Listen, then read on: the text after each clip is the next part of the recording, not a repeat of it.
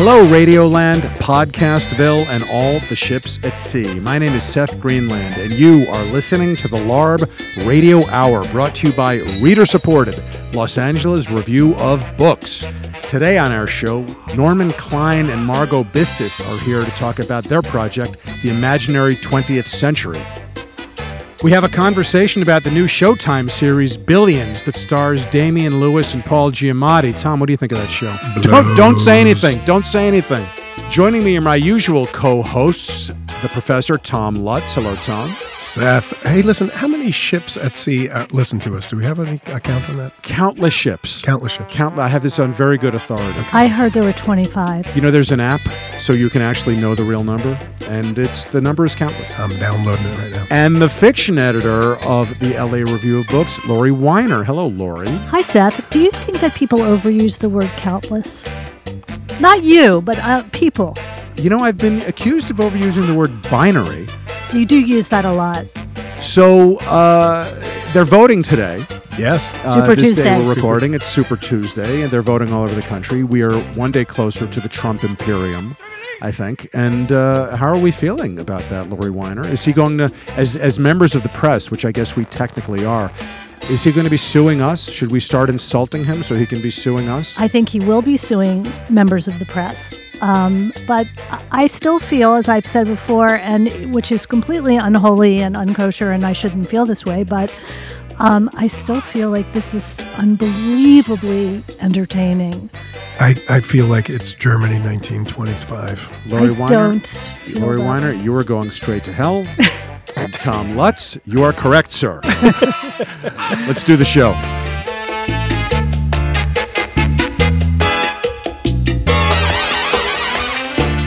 There's a new premium drama on Showtime called Billions. We've all been watching. It's meant to be Emmy bait. It stars Damian Lewis from Homeland, Paul Giamatti from Everything.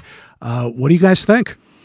Well, we started out hate watching it, and now we're kind of watching. Well, I'll speak for myself. Now I'm watching it. And we should say what it's about first. Tom, why don't you give? It's really about the financial system and what goes wrong with it, and credit default swaps and all of the kinds of nasty machinations of a hedge fund. It's about a super wealthy guy who's played by Damian Lewis and a district attorney who is going after him and trying to bring him down, played by Paul Giamatti.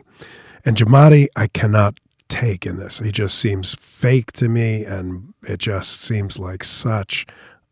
I never believed for a minute that he is that guy. Do you feel he's reached the point that he's playing the same character in literally everything he's doing? And he's always angry. He's so angry. This is the character he played in Love and Mercy, the Brian Wilson movie. It's a version of the character he played in Straight Outta Compton. He's the angry, tightly wound little guy who you want to smack. He's tortured, and I don't care. But he's a great actor. So what happened to him? Why has he become so unnuanced? Well, I'm not sure that I agree that he's becoming unnuanced. I think this show is really interesting because they chose to make the billionaire the attractive guy, which I think is an interesting thing to do in this climate. Not what they did with Madoff, for instance. No, well, there's nothing you could do with Madoff. And by Madoff, you mean the recent ABC movie exactly. in which Richard Dreyfuss played Bernie Madoff. Right. Don't you remember first hearing about the Madoff thing and then saying the guy's name is Madoff? Of course. Who didn't see this coming? With the money, yeah. So I think what they were trying to do, when I watched the series with high hopes, and I thought, this is going to be a gritty Sidney Lumet style series, a mano-a-mano confrontation between these two New York guys. Damian Lewis is playing an outer borough guy, and Paul Giamatti is playing a more traditional Ivy League type, and they're just going to go at it in a way that's going to create fantastic sparks. And where the series fails for me is in it's the very glossiness of its surface. And I get that they're trying to depict a glossy world, but when you look at a series like The Wire or The Sopranos, you can almost smell what they're cooking in those kitchens. It's not on that level. Right. And what I think is so, to me, what's so interesting about it is they've chosen to bleed the ethnicity out of it entirely. And how can you do a show in New York that has no ethnicity to it? There's no sense of any community other than the financial community or the legal community. It's like a Nora Ephron movie. And it feels like Toronto.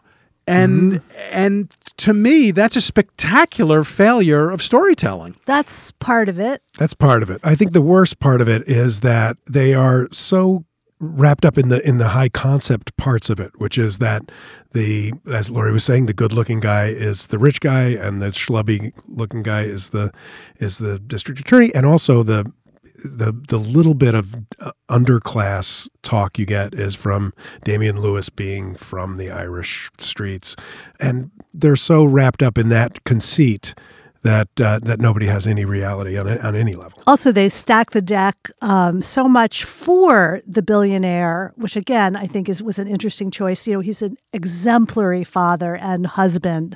Laura, you have a few things to say about the women in Billions. Well, I think that the two lead women, which would be Damian Lewis's wife, whose name I believe is Malin Ackerman. Malin Ackerman. And the woman who plays Wendy, the therapist, whose name I don't... Her name is Maggie Siff, and she plays Paul Giamatti's wife. And she is the therapist at the Axe Capital, which is the company that Damian Lewis runs. So the writers have set up a neat triangle. Whether or not it's believable, it's a narratively neat triangle when the prosecutor's wife works as the in-house shrink for the company he has targeted. Well, they've worked very hard to make these two women very intelligent and players in a sense. Very competent and very smart, and so smart and competent, in fact, that I think part of the thesis of the show is that it's men and their testosterone that fuck up the world, because the women are very level-headed and the men keep trying to go back from the brink of a nuclear war between the two of them, but they can't because of their testosterone. So the subplot is that if women ruled the world, it would be great. And I think that the therapist and therefore greed is not the issue. Well, greed is just another outcome of the testosterone. Right. And I like that about it. So will you guys continue to watch? There have been 6 episodes. I continue to hate watch. Laurie? No, I'll continue to watch. I'll continue to watch too. Billions. Check it out on Showtime. This is Seth Greenland. I'm here with Tom Lutz and Laurie Winer. You're listening to the LARB Radio Hour, 90.7 KPFK FM.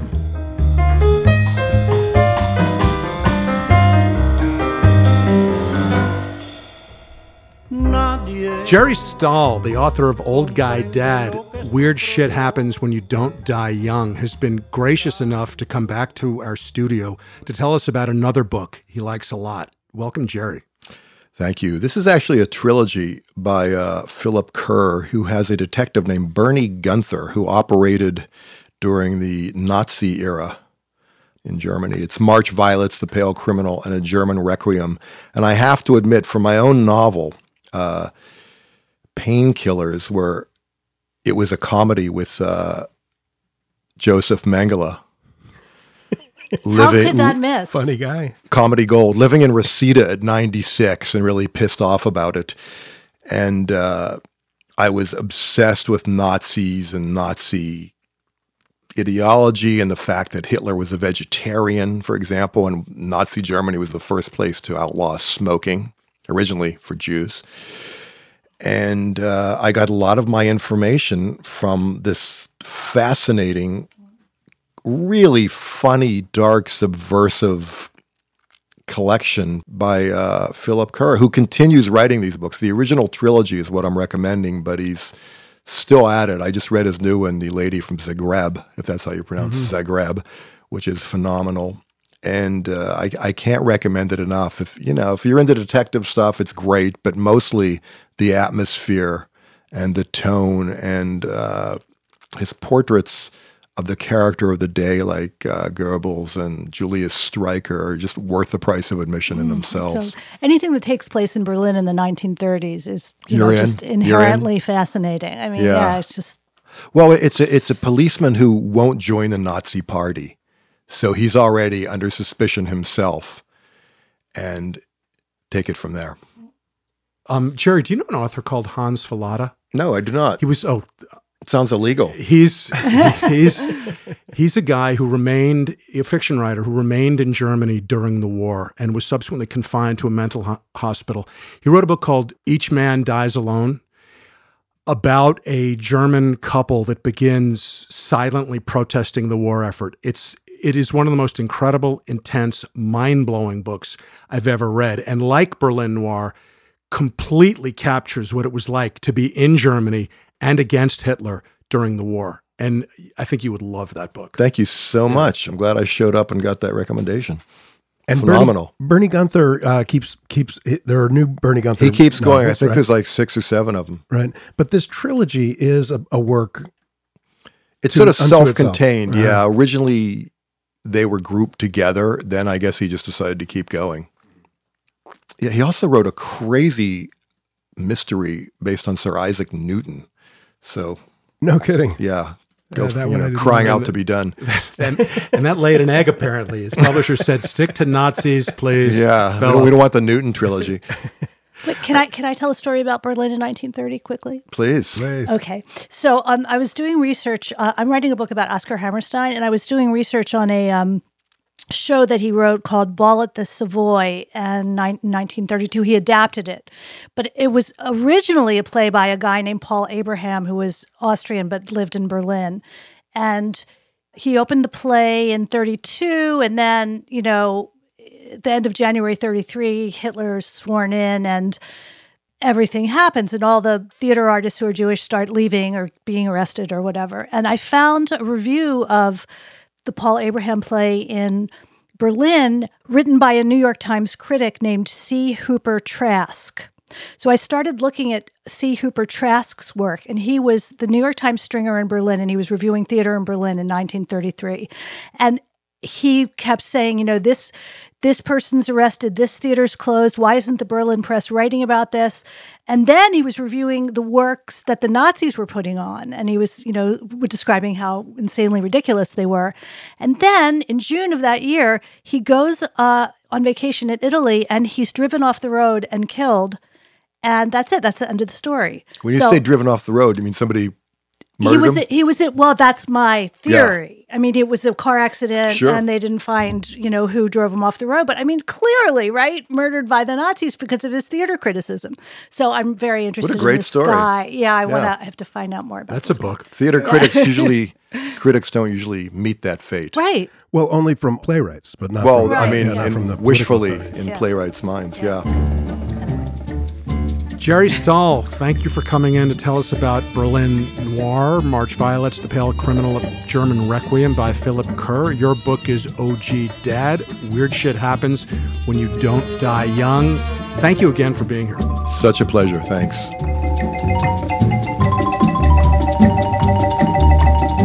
This is Seth Greenland. I'm here with Tom Lutz and Laurie Winer. You're listening to the LARB Radio Hour, 90.7 KPFK FM.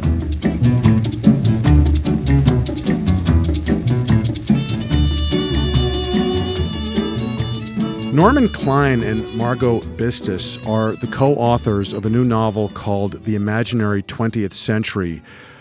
It's not exactly a novel. It's not just a novel, but before we get into what it is, I'd like to welcome Margo and Norman to the LARB Radio Hour. Thank you. Good to be here. So The Imaginary 20th Century, I know it's a book because I'm holding it in my hands. But it's much, much more than just a book. So why don't you begin by telling us exactly what the Imaginary 20th Century is? It's an engine, a narrative engine. We call it a Wunderroman, which actually doesn't exist, but we've convinced many Germans that there was a Wunderroman. Which is a novel of wonder? It's a novel that runs by a water wheel. and it's a media novel that actually is a machine. And apparently Schelling saw it in 1816 and wrote about it, and everyone in Germany is now convinced that it must be true. But it's difficult to describe an either-and kind of object. Right. I don't mean everyone's used to the either-or. Well, this will be challenging for you because it's a kind of a book that has to be seen, and yet our listeners cannot see it at the moment. Yes. And yet it's not just what's in the book, which is the words and the illustrations and all that. It's, Margo, what else is it? It's a curatorial project in a very large way, and at its beginning, I had the idea from an exhibition I was curating at the Getty Research Institute. I found the first objects, visual caricatures, satirical caricatures from the late 19th century when I was doing research for an exhibition on the French art world in the 19th century. So its origins are archival and curatorial. And that's and visual. And visual, yeah, and visual. And then how did it? There's so much going on. It's a history. It's a narrative. It's made up. It's true. It's just there's a lot going on. But how did it go from a curatorial project to a book? It started as a media art installation that was based on curatorial research and the visual and literary records of the late 19th, early 20th century, and we constructed this interactive archive. We call it a narrated media archive, for lack of a better word, an online tale. We've had a number of different terms for it. And then it was supposed to be on a DVD-ROM. That technology became obsolete. And so we had to put it on the web, and we had to reprogram it several times because it was first in Director, then in Flash. Flash in 2010 was canceled, as you may know. And then we reprogrammed it in JavaScript and put it on the web. Everything is streaming today. Were you cursing the whole time? You had to keep redoing it? Well, the idea that technology is definitely a pressure, definitely a constraint, and it's also extraordinary flexibility. I remember seeing this 7, 8 years ago, 10 years ago. Yes. Yeah. And at that point, it was a CD-ROM, which was still the newest form of presentational technology we had, and now it's extinct. Yeah. We're living in a world of capitalist parasites. It sucks the life out of one thing, like publishing, like slides, everything. So we've witnessed the parasitical madness of cultural capitalism year by year, minute by minute. And so now we're experts on what we didn't imagine we had to be experts on. You've just won a lifetime membership to KPFK, I think. Ding, ding. Anyone who says cultural I parasites. heard something ringing. I heard this ringing. I thought it was in my ears. I think right now our listeners may be a little bit confused in trying to put together what this is. Maybe you could tell a little bit of the narrative and what the narrative is and how it relates to everything else that is going on. All right. Well, let's jump to 1917. A man sets up an archive. He's an unusual character. The archive is about his niece. He's obsessed with his niece. He's a little more than obsessed with his niece. We don't know how much more, but more than he wants to let on. His niece has a kind of legendary connection to New York in particular. Part of the legend is that in 1901, she selects 4 men to seduce her, each with a different version of the new century. The archive is over 2,000 images. He begins to mechanize it. He gets obsessed with it. But who she was and what she was is peculiar because his job over 50 years was to be hired by the oligarchs of Los Angeles to erase crimes that were embarrassing. That would be everything from murder to diplomacy to business. And so how do we trust that archive? So the archive exists with all of its narrative jumps. We found it in 2004 in a series of 344 boxes. It was worm-eaten. It was disgusting. It was filled with paper. We had to put chemicals on it. We had to put it in a freezer. We had to do all this shit to try to get the thing to happen. And then we slowly realized that it wasn't just accidental, that it had some logic, and that these spaces between mean something. So we assembled what we thought the archive was and then began the project of what did he hide, What did he leave out?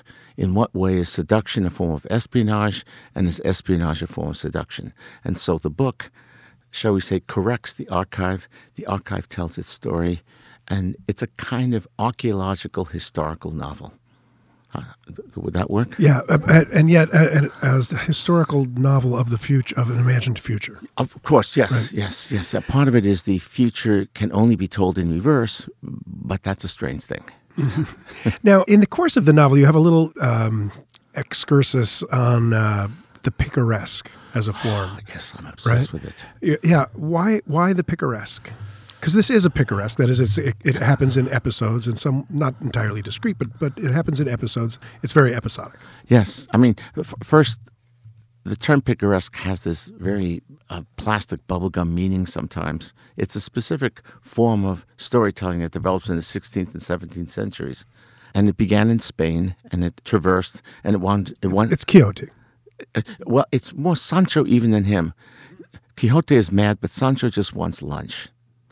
And they say, well, why are you with this mad guy? He said, are you going to give me lunch? Then we can talk about whether he's crazy or not. I'm here for lunch.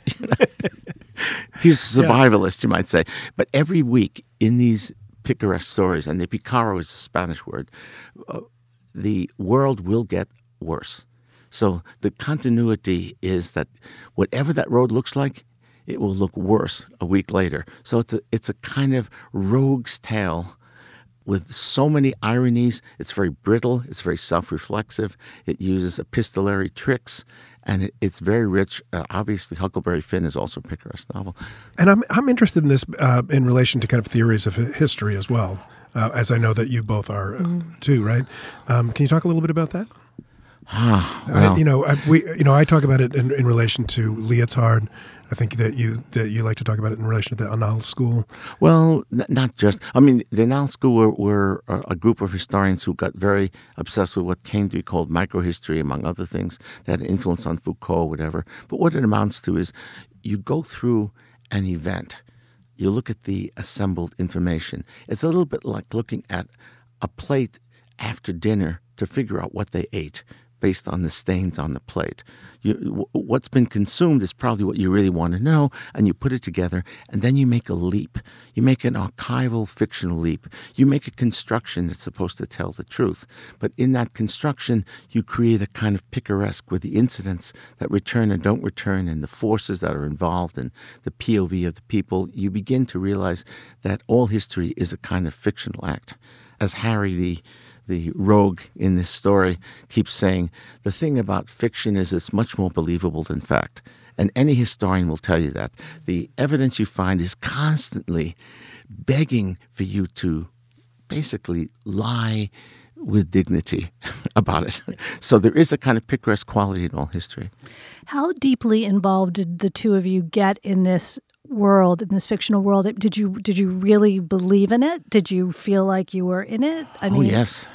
And also, wasn't it hard to finish, and move on as well? Well, it's not finished, but the point is it's done. That's all you can say. But also the language. Well, I'll give you one example very briefly. I wanted to know what it was like to walk off a train. And I realized that the trains are very important in a way in that era. And it took me forever to find the verb. The verb was to alight a train. When you alight a train, the smoke and the water exhaust will ruin your clothing unless you move fast.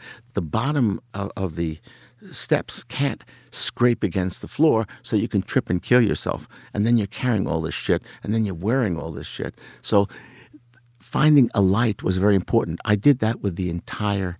It's an archaeological journey. Margo did the same thing. It's curated with the highest seriousness that good fiction deserves. Now, you both work at art schools, right? Norman, you're at Cal Arts. Yes, I am. And Margo, you're at Art Center, College of Design in Pasadena. And so the kind of multidisciplinary work that you're doing here, you're right at home in your institutions, right? It's very normal to be working in various media at the same time. So this is just the water you swim in. Or do you feel like you're still working in some at some remove from what you find going on in your institutions? I think we're a curiosity in both places. So is that a polite way to put it? That's a badge of honor. And I agree, it is a badge of honor. But I also think that there's a liberty that, as we often say, we're not beholden to a profession, and the reproduction of that profession. I like to think about Foucault's point that when one is squarely positioned within a profession, one has the responsibility to reproduce it. Mm-hmm. So lacking that responsibility opens up possibilities. And I kind of see it as the two of us collaborating, a real collaborative project with the artists who worked with us on the online tale. The art school environment is absolutely key, and to the kind of autonomy that one is given as a result of being on faculty there. I've done numerous workshops on it also. Mm-hmm. With games people, with architects and so on. It's pretty clear that they can use this in the art world. Yeah. And so where do people go to find it?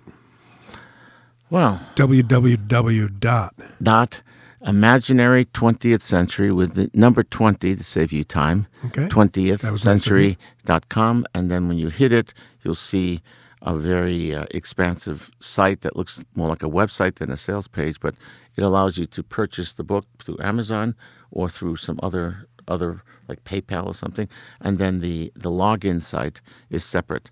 Can I also donate to Donald Trump on that page? Because I just want to do that. Yeah. Yeah. Excellent. We were talking about Trump, as everyone is.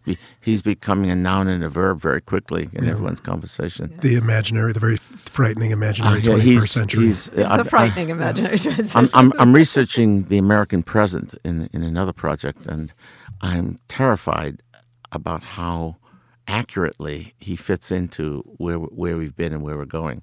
But he is a picaresque all of his own. I mean, so you could easily make a picaresque about Donald Trump. That's true. Let's hope it sort of slows down as of November. Mm-hmm. Yeah, all right.